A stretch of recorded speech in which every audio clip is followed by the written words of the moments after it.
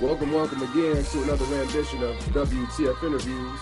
My name is Sir Royce Brialis with my prestigious co-host, Dr. Raheem Young. How's it going, brother?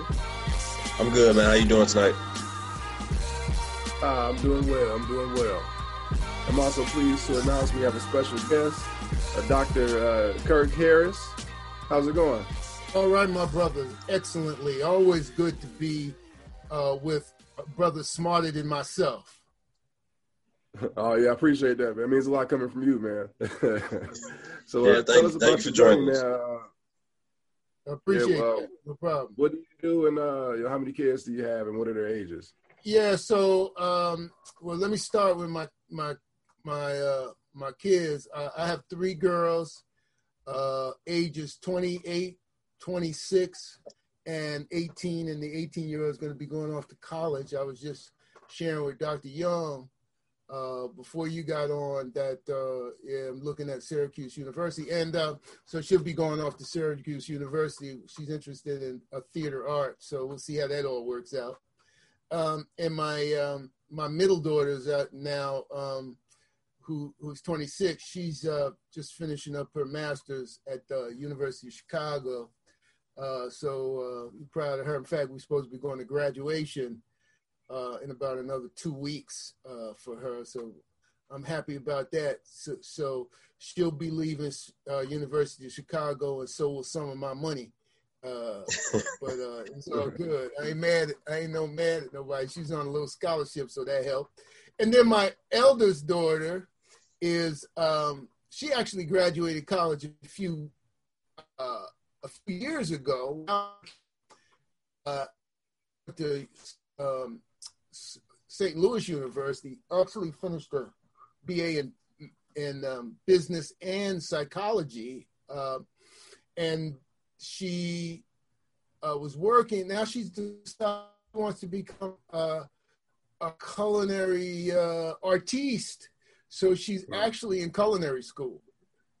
So unlike old heads like myself, when your parents say, "Okay, you got one shot. What is it going to be?" My daughters seem to be doing lots of exploration, but I ain't mad at them. Say that's the way it's supposed to be. They're supposed to find their passion, and they're supposed to follow it. So that's good. And I'm also a husband of near 30 years. My wife, Dr. Sandra Kelly Harris, who I was kidding with her today, that like the old people now, we got to make sure these people got work because we may need some help later on. You know what I'm saying? Yeah. But seriously, no, we're very proud of our daughters, and so those are my daughters, and I am presently working as I've been in the fatherhood field for over 25 years, and started actually working on a program called the Paternal Involvement Demonstration Project, which is one of the first of its kind in the country. And it actually I got involved in that program right at the turn of welfare reform under the Clinton administration, when we were moving from AFDC to TANF, and got involved just by happenstance. Well, maybe it wasn't so much by happenstance, because I was deeply involved in a lot of community activities as a function of some of the work that I was doing as a lawyer and an academician, and got deeply involved in some community work, and actually stumbled across this program, this fatherhood program that was just getting started. And it was at a time where I was just having my first child as well. So, and I had a lot of angst about that because, I wasn't raised by my dad. What does this whole fatherhood thing mean? What am I supposed to do with this? So in some ways, it's really interesting. I think it was a bit cathartic for me working with a lot of these brothers who were fathers already, who had some struggles in order to realize their greatest potential as a dad. And so it kind of just drew me in. And then I started working with an organization, helped to start an organization that was working on public policy issues related to one of the largest demonstration programs in the country called the Fragile Family Initiative, and got deeply involved in policy, did some work with the Obama administration's domestic policy staff, worked with some of the largest well-known fatherhood organizations in the country, and decided after doing all that national work that I wanted to come home, so to speak.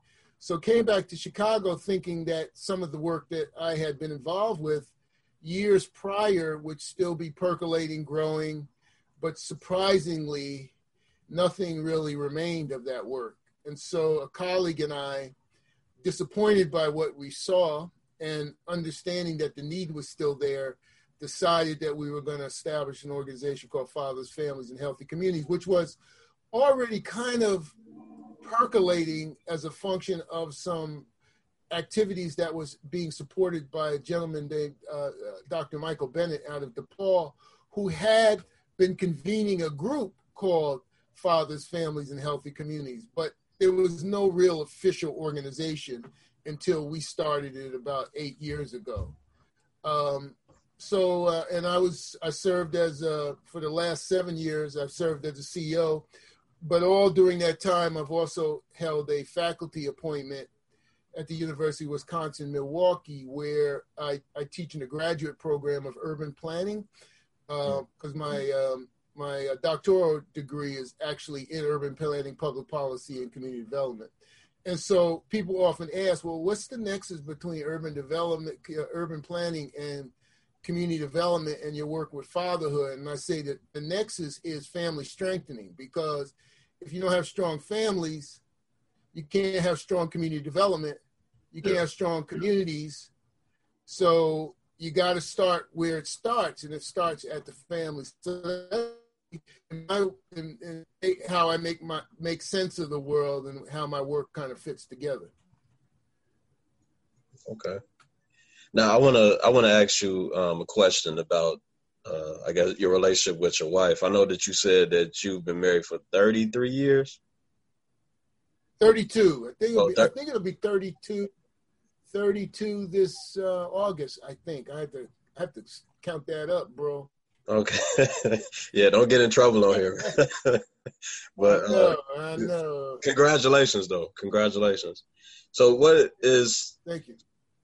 For you all, what is like the secret to the longevity in the relationship? Well, people. That's a hell of a question to ask, because, like, my wife and I, when you, like, I'm a brother from the hood. My wife is a Jamaican, came to the States when she was 18. I met her in college, and she was kind of the prim and proper one, and I'm a dude from the hood. And so, it's almost like, how did that happen, right? And I think because we do share common values, in terms of, believing in education, believing in being in community, supporting your community. And I think it also starts with friendship. I think we started off as friends, and that always, I think, is a jumping off point for a more romantic set of relationships. And so I think, and then we began when both of us didn't have anything, right? We kind of built something together, and I think that kind of binds you together as well. Mm-hmm. When you start off and you don't have, and you struggle together, and you realize some modicum of success as a function of that, and you keep going at it. And then, of course, we had our daughters who are beautiful and women in and of their own right, and we get to watch their development and growth and the amazing people that they've growing into their own. So I think it's kind of one of those organic things that you can't exactly put your finger on, but it's a combination of those things, That's cool. So, you talked about your daughters, you said they're 28, 26, and 18, right? That's right. So when they were little, what did you envision them becoming? Oh my gosh! I really didn't. The only one that I really had a specific vision for was my eldest daughter, because I remember her waking up on Sunday morning, turning on the TV, watching the baby show, because she liked seeing babies being born. So I thought she was going to be a doctor, right? She loved it. She would just she would just sit in front of this TV and watch all these babies being born. So I thought she was going to be a doctor. And she actually did start off at pre-med in school, in undergrad, but it wasn't her path. It really wasn't her passion. And so I really didn't have any, for my other daughters, but I have to say what I've realized, in my father journey, is that we got to let them be who they are. We can't assign them what we want them to be, because ultimately the way they become happy is identifying what their passion is and following it. I know, I remember when I was in school, raised by a single mother who was very much into healthcare. And I think she definitely wanted me to be a doctor, but that wasn't my, I initially, again, like my daughter, I initially started on that track, but it just wasn't I couldn't get past organic chemistry, you know what I'm saying? I mean, it wasn't my thing. Well, I did get past it, but not very good. But anyway, I think just what I'm increasingly appreciating in watching my daughters develop is recognizing and supporting their passion and allowing that to grow and develop unfeathered, and allow them to follow their path as they discern it. And I think that's in encouraging them in that. And I think that's the best we can do as parents. Less judgmental. I mean, when my youngest daughter, who wanted to go to theater arts and musical theater, I said, baby, you're going to starve. It's rough out there. You got to be excellent. You can't just be half-stepping. You got to be a good singer. You got to be a good dancer. You got to be a good actor. You got to have all of that going on, right? Yeah. And so what I realized is that, if that's what the path that she wants to pursue, and what I discovered when she went pursuing this as a college focus, she did all the research, all the focus on her. I mean, unlike our other daughters, where we spend a lot of time in helping them identify their undergraduate college, she did all that work herself, because she knew what she wanted to do. She knew what she wanted it to look like, and she was passionate about it. And it's at that level that there's no way in hell you can deter somebody from that kind of commitment and passion. And, and she's very disciplined too. She's a hard working 18-year-old. That's cool. So, I just say, hey, if that's what you want to do, if you're going at it like this, you will likely be very successful. So maybe unlike your dad, maybe you'll be making some money.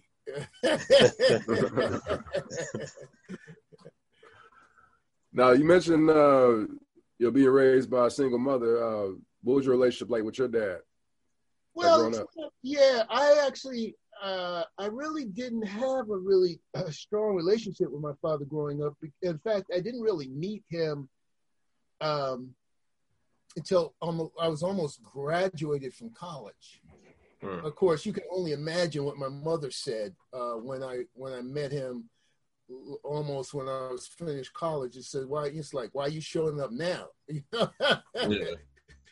But I won't get to that story. But but but we did have, after I met him, as an adult, we had a cordial and friendly relationship. Like he was living in Florida, and my wife's family is also in Florida. So when we were down there, I'd always bring the kids over, and we hang out a little bit and have dinner with him and his wife, and that kind of thing. So, it was cordial, and we, occasionally called and spoke with one another.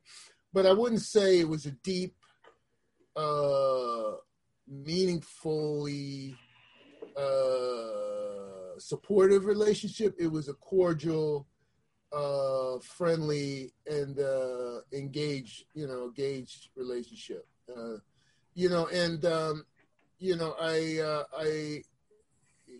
I think I let go of a lot of the stuff that I think, as you become an adult and you reflect back on what your life might have been if your dad had been in your life in a different way.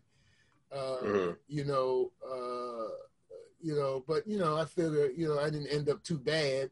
But one of the things that, we always, and it's really interesting because my father was an athlete. And so, I remember sometime in the course of his relationship, he was saying, "Yeah, I thought my son was going to be an athlete. I thought he was going to be in the sports and stuff like that." Well, I said, I didn't have anybody to support me in that kind of thing, so I wasn't engaged in sports. So I was like, "Why are you saying that? If your ass had been there, maybe I would have been an athlete." So, excuse my expression, but that said, I think I think that he and my relationship was pretty good, and we had an understanding, and I know, I know the struggles that, we as individuals go through. We're not perfect. We're imperfect, and he had his struggles. My mom had her struggles, and they just couldn't, But one of the things that I do say is that it's really interesting that my grandfather,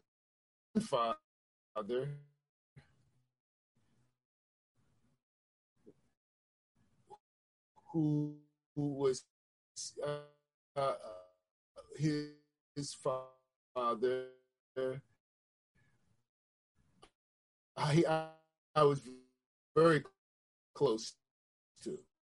I was extremely close to my grandfather.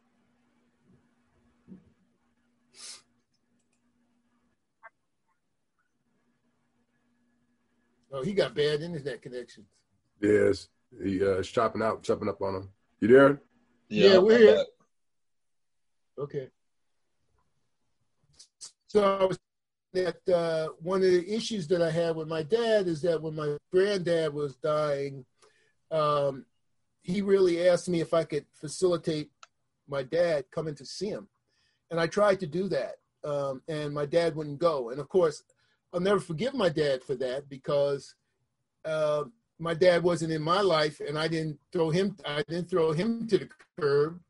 And I just felt he wasn't being reasonable and fair and understanding. And so, I have to admit, I have some struggles with my father in many ways, but I appreciated him as a human being and understood his trials and travails and just chalked it up to all of us have our cross to bear, and all of us have our challenges, and we have to figure out how to make the best of it. And I think as I reflect on my own fathering experience, I realize that it's really, to be a father, you evolve. You're evolving all the time, that your kids need different things at different stages of their life, and you serve different functions at different stages of their life. And I remember when I was in my early parts of my career, I don't think I was very good. Quite frankly, because I was working all the time. I was running across the country, it was just crazy hours, and I wasn't seeing them much. And my wife was shouldering a lot of that responsibility, and that's not what should be happening, right? And I think partly, you know, I fell into the old story, even as someone who's working in fatherhood and should know better, but we don't know better then, is that it ain't just about being provider, right? It's about being a nurturer, carer, supporter, and being present. And that's what really they remember. They don't remember how much money you done brought into the damn house. What they remember is the time you spent with them and how they felt when they were sitting on your lap and what y'all did when y'all was watching TV or cutting up together. That's what they remember. So, you know, as I got older and I had the opportunity to make some changes, that's what I did. But you know, I think it's a journey. Fathering is a journey, and we as long as we're open to learning and correcting our mistakes and moving forward, that's really what it's about. And I think our children appreciate us for that. You know. What would you say impacted you the most in regards to your dad not being there, or how did that affect you as a father? Like when you went into being a father yourself? Well, it just made me know that I didn't want to be absent. I didn't want to be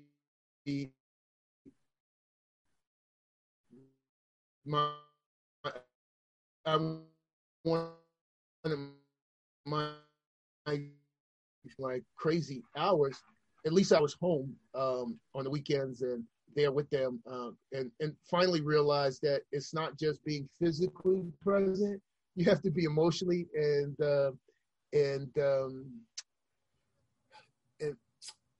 in the moment, right? Not so preoccupied with everything else. And so increasingly as I got older, I learned to be more of that.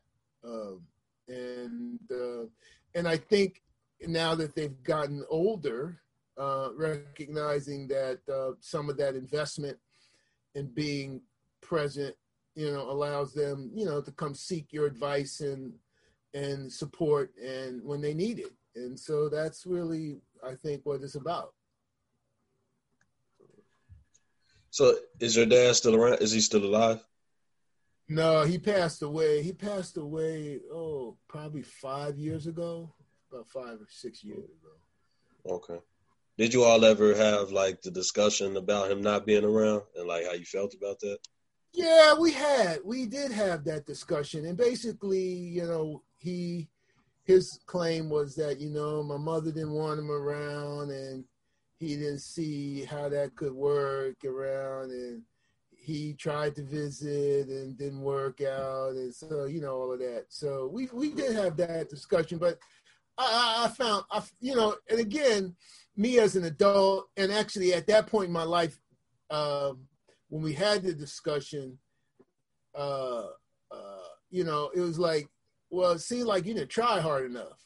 You know, at least that's how, because didn't seem like, because a lot of the rationale that he wasn't giving me didn't seem all that plausible or all that powerful. So you know, but you know, I don't want to make judgments, but I you know, this was just the way I felt. Quite frankly, just the way I felt. You know, so but I didn't have to go there at that point because whatever resentment or whatever existed didn't exist anymore. So I didn't really need the rationalization, you know. Yeah. So do you think like that, I guess you're not really having a close relationship with your father, that makes you want to work harder for other fathers? Or like, I think so. I think the way I think that's a really interesting way that you just posed that, because I think what I realized when I was first becoming a father, what I was saying to myself when I was working with some of these dads in various communities, I was saying, look at all the challenges that these brothers are having, and look at the desire that they have to be a dad and be involved. You don't have nowhere near the kinds of challenges, whether it be economic, educational, employment. You don't have any of those damn challenges. What the hell are you complaining about, right? And so, and it also says, well, for those dads, let's figure out how to remove those barriers so they can do exactly what they want to do, because so much of the system is premised on the idea that they don't want to be engaged, when in fact they do, and there's just lots of things getting in the way. And so it did make me be much more reflective of my own circumstance. It made me much more reflective of the way in which we should be. The narrative is so counter to what many of the fathers are actually wanting to achieve in terms of their role as a father in the lives of their children, and that I could play some role in trying to facilitate those connections, either through direct service work or through public policy, institutional change. That's what I want to do, because those things should not get in the way of a father and a child, and for that matter, allowing for a much more supportive relationship between moms and dads, whether they're romantically involved or not, to be mutually supportive of one another and mutually supportive of their children or child. Yeah, I think that's very important. What would you say, because you've been pretty much a dad for 3 decades, that's a long time. What would you say has been your biggest challenge with being a dad, and how did you overcome that? Yeah, I think my biggest challenge that I had to learn is saying I'm a mistake. Saying I was wrong. And that's separating that. Because your children appreciate that you're human, and they appreciate that you recognize and are willing to be self-reflective. And when you make and that allows them you, because then they realize that gives them permission to say they've made a mistake. So I think that's one of the learnings of being a dad, and trying to, and then, just always trying to figure out ways to support them. We all got our quirks, and they say I always tell the same jokes over and over again, expect them to be funny. But so they say they put up with me with that kind of stuff, and I appreciate it. But at the same time, I realized that they actually want that, like the crazy joke that I tell over and over again is something that they actually looking forward to, that they want. Because I remember one time my daughter came in, I was really having a really bad day, and I wasn't telling those jokes. He said, "Dad, what's the matter? You're not saying that stuff." I said, "Oh." So I realized that that creates an expectation and a sense of security also in their world, even as adults, that you're present and that spirit is still there with them. And so I really do recognize the importance of of that, and wanting to uphold that, and like I said, sometimes it's just being present. So, like, I guess this is a follow-up question to what Royce just asked. What is your most precious memory of those 28 years of you being a dad? Well, I think the most precious, memories is that when each of my daughters go through milestones. They've also all gone through various milestones, and watching them conquer those things. But in some ways, some of the precious moments are the moments when they were so small, and I used to sit them on my chest, and we used to fall asleep on Sundays. And everybody gets to sleep on the couch, and they sitting on my chest. Those are some of my precious memories. Or when I'm rocking them in the chair, because I had this practice with my daughters, particularly my eldest daughter was like a rough. She didn't go to sleep very good as a baby, so I'd rock her quite frequently and sing her this song. those are the things that you never forget, you know. What was the song? Ain't no sunshine when you're gone. That's good. Yeah. Ain't no sunshine when you're gone. They still remember that to this day. So it's like those things, you know, just, you know, it's things that you realize aren't etched, that you don't realize are etched in their memory or their history, and you're part of that. And so, you know, it's something else. Yeah, you mentioned like all your daughters are pretty much college educated. How did you stress the importance of education, like with them growing up? Well, I think my wife and I modeled that, you know, because you know, I'm an educator, and my wife, we always valued and talked about the importance of education. I'm a you know, I remember when I remember when I graduated law school, and I was thinking about doing doctoral work. My family was looking at me because, you know, a lot of families, they look at you like, why you want to go do that? Like, why you want to go do that other thing when you got this right here? It's because it's the kind of it's this curiosity. It's like this desire to know and understand and be broader than you were, you know? And I think that's one of the values that my wife and I share. I know. And, you know, my wife has her PhD, and she has, she is extremely committed, has always been committed to creating high expectations like myself for my daughter. So there was never ever any discussion. I mean, we had to have no discussion. Oh, do you want to go to college, or you want to do this, or you want to do that? You want to continue your education? We never had that discussion because everybody knew in this household, you're going to do something to make sure that you're well informed, that you're well educated, and that you can sustain yourself in this crazy world. And it's important that you be fully functional, well educated, and informed. And we've always pushed that. And I think we tried to model it out of our own experiences. And I also think that my daughters, even though we had very high expectations for them, they've met those high expectations. All of them are are high achievers, pretty much, and so that makes me feel pretty proud, because then I know I don't have to worry about their ability to take care of themselves. You know. That's cool. So if you could name like three people three fathers or three men who you look up to or who've inspired you over the years, who would they be?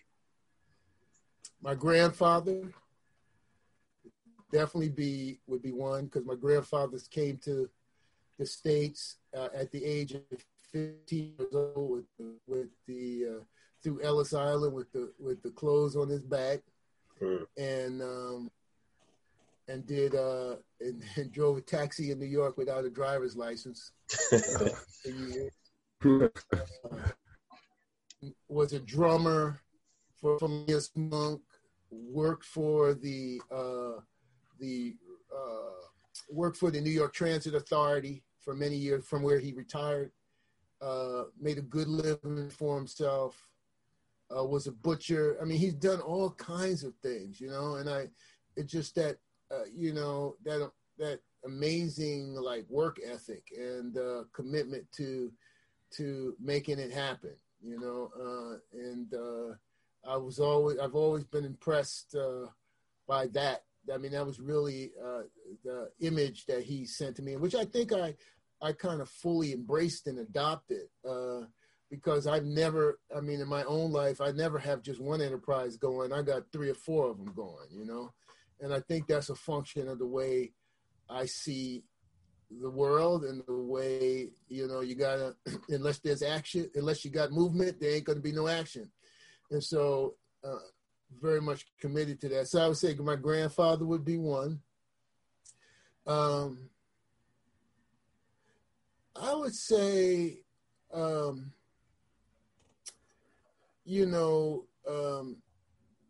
Malcolm X. I know many people don't think, I guess they don't, the first thing they don't think about Malcolm X is they think about his father, but of course he was a father. But I think, and MLK, this kind of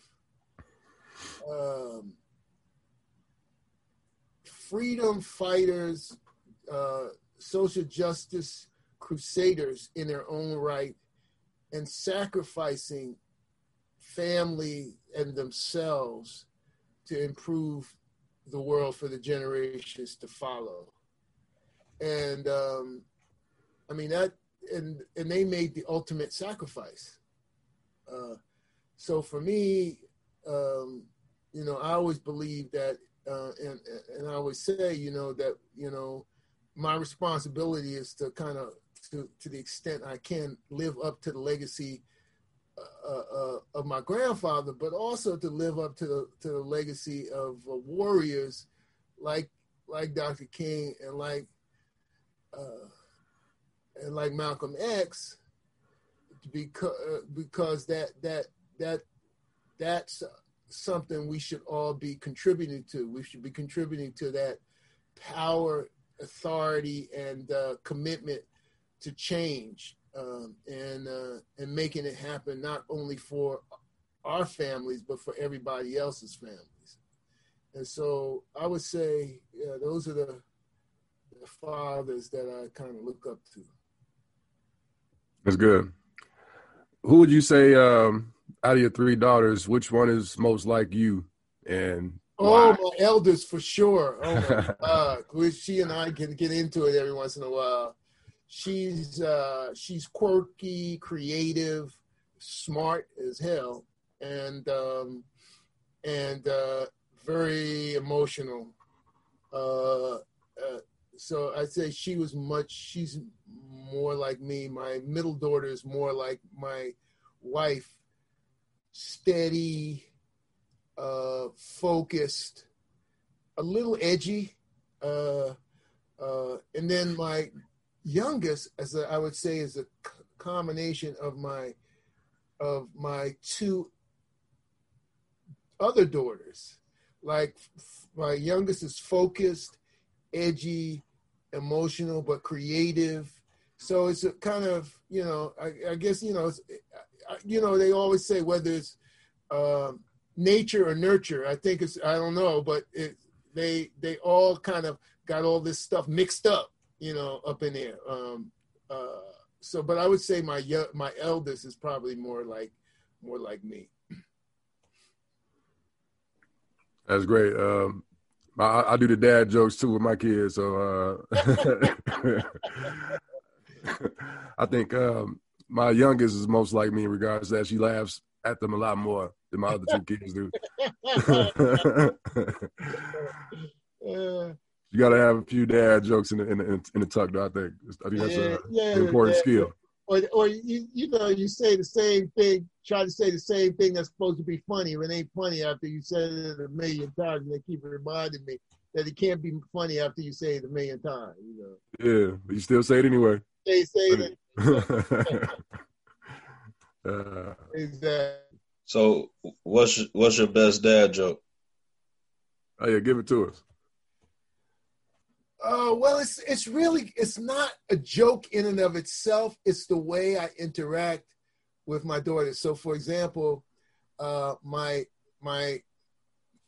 middle daughter, who's just graduating from U of C, she was writing a resume, right? And so she's in the clinical social work program at U of C, and on her resume she had a 3.9. Out of 4. And I said, "Hey, honey, I think you got a typo on here." oh, no. Who did you bribe to get that? Dad, you say that joke every time. I work hard, Dad. So it's not necessarily a joke. It's just the way I interact with them and some of the things that I say. Or I'm always telling them, you people need to get jobs. Y'all need to get off my payroll, stuff like that. And they be cracking up. It's like, what? We didn't tell you to have children. That's the cost of having children. I said, I got a cost for y'all. It's called getting a job and paying some rent. That's cost. So that kind of thing, But I'm joking. They know I'm lovingly joking with them. Kind of. No. No, I'm joking. All right, so I know we're getting close to time, and I know that you say you've been up since 4:45. So yeah. I have one last question for you. Sure. If you can give advice to a young father or someone just starting out, what would it be? Be present. Be undeterred. Think of yourself, no matter what your circumstance is, think beyond what you might be able to give to your children financially. Think about what you can give to them emotionally. What can you give to them in terms of their physical support and care? What can you give to them in terms of love and knowing that you're there and sharing time with them? And remember, that's the most important thing. That's the thing they'll never forget. And remember that as men, we're always pressured to believe that our greatest and most important role is that of being a provider and bringing resources into the household. That's not something I want to diminish or saying that it's not important. But when it trumps your ability to be present and to be emotionally engaged and supportive and physically caring of your child, it's a problem. And so I think we have to not buy into often the stereotypes of what men are and what they do, and really open ourselves up to the possibilities and receiving our kids as they are. That's the other thing, recognizing that they all have different gifts and talents, and what they want them to be may be what they want to be or turn out to be.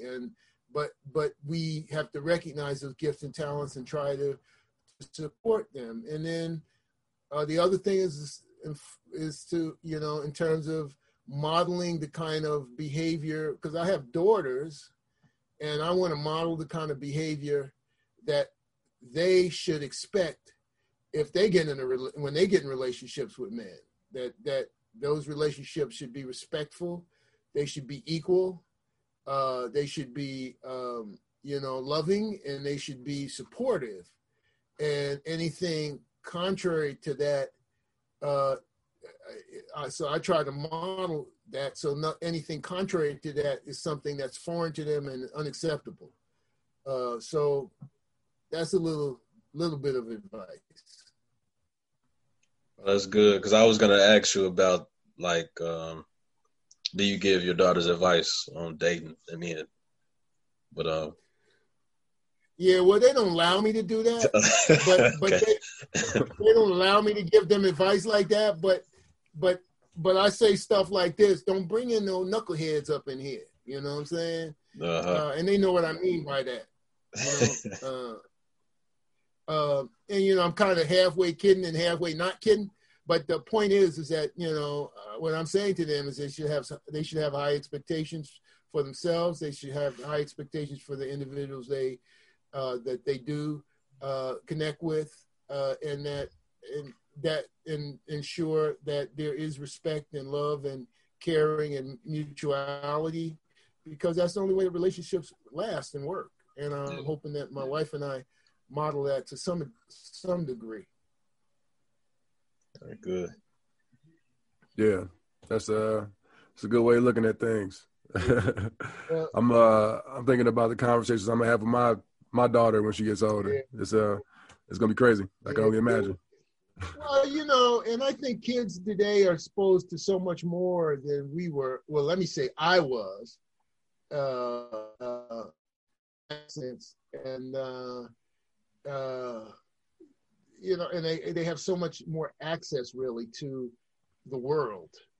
So in that sense, I think they're more informed, but they're also more distracted and also more, in some ways, vulnerable because there's just so much going on.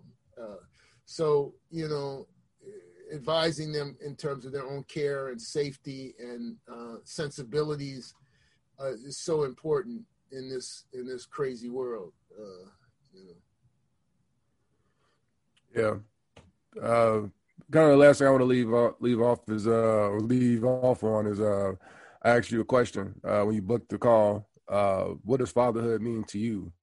And Dr. Kirk, said fatherhood is all about family strengthening and family support from my perspective. Right. Exactly. And I'm a way back family support guy, meaning that at the heart of any good community is this idea that all families matter, all family members matter. And if we strengthen family members, if we strengthen fathers, if we strengthen mothers, if we strengthen extended family, then outcomes for children are going to be better. And I think what is motivating me now in this portion of my career, which is probably closer to one of the last stages of my career, is the idea that we should create institutions and we should create policies that support those kind of outcomes. And too many of our policies are not supporting healthy, productive, and thriving relationships amongst communities of color. We've got too many systems that are undermining Black men. We don't need to even talk about what that means, given the history and given the more recent present.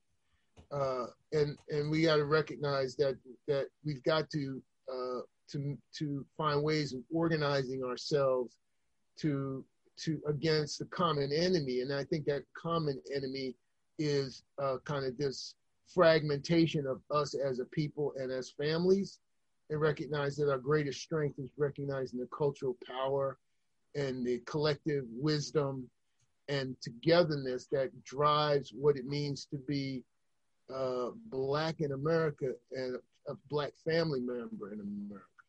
I mean, because even one of the most powerful things that I think we have, and I think we underestimate is, when you walking by somebody in the street and you say, hey brother, how you doing today?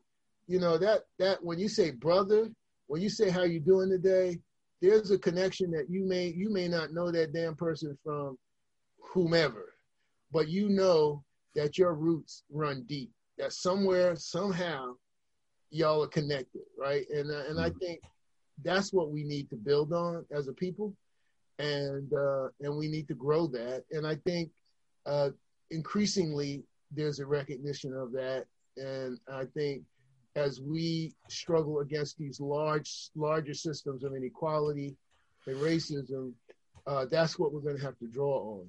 And I think the young people get it. I mean, this whole Black Lives Matter and the ability to organize people not only nationally, but internationally, globally, is a powerful force. And we need to understand what the lessons are to gather from that. So.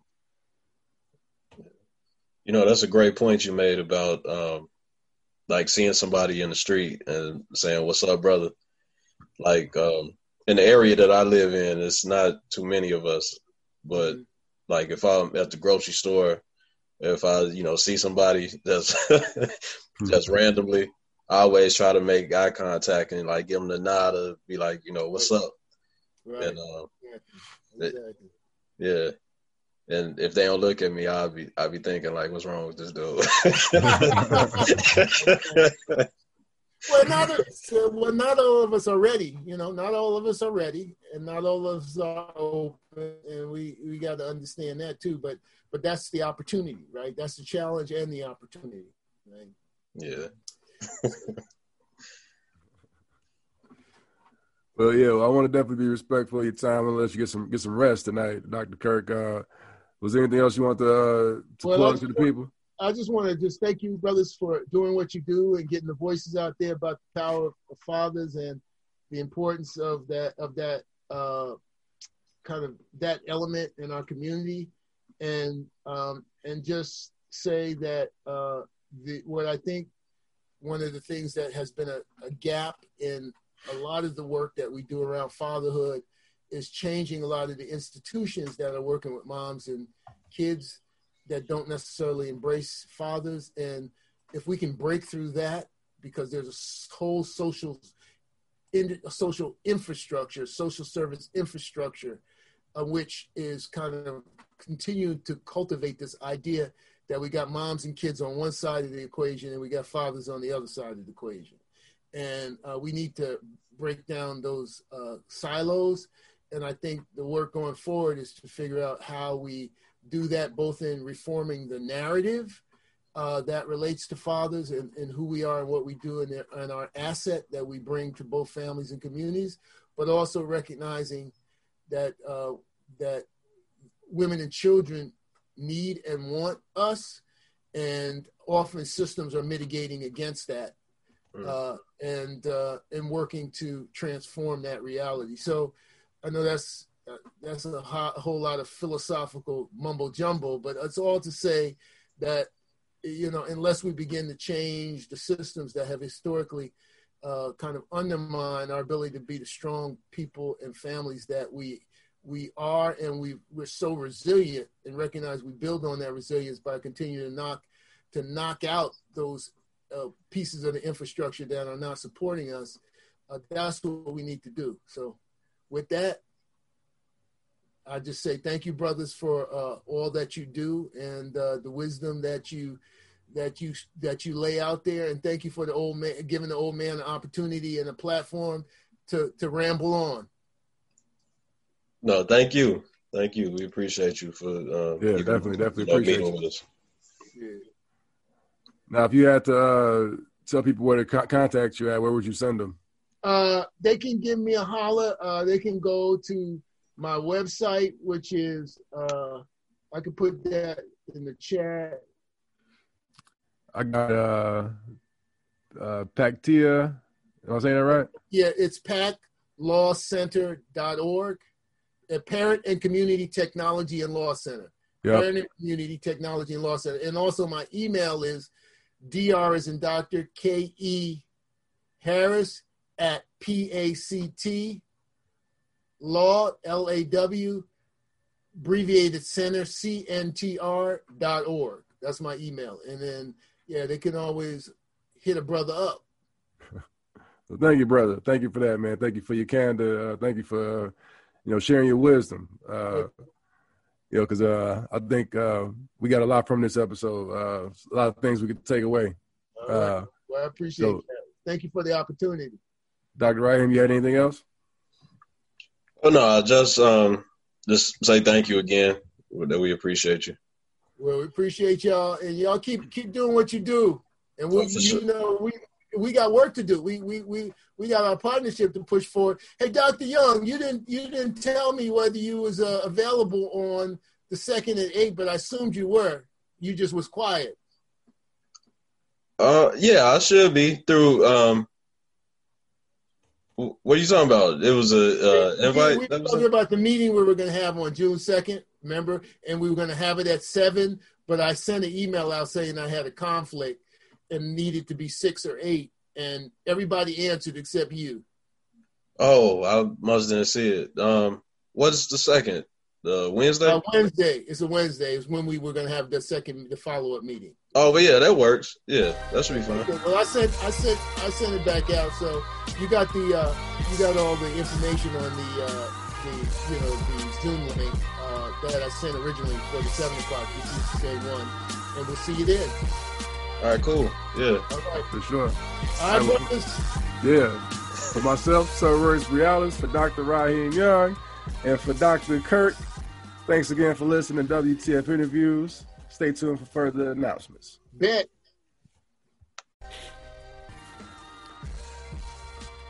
Yes. Thank you for listening to WTF Interviews. If you want to get in contact with us, you can reach us via our website, WTfatherhood.org. Also, our Facebook page and our Facebook group will be listed in the description below as well. I ask you to leave a review as it helps more people receive the message. And again, until next time, be well. You already are.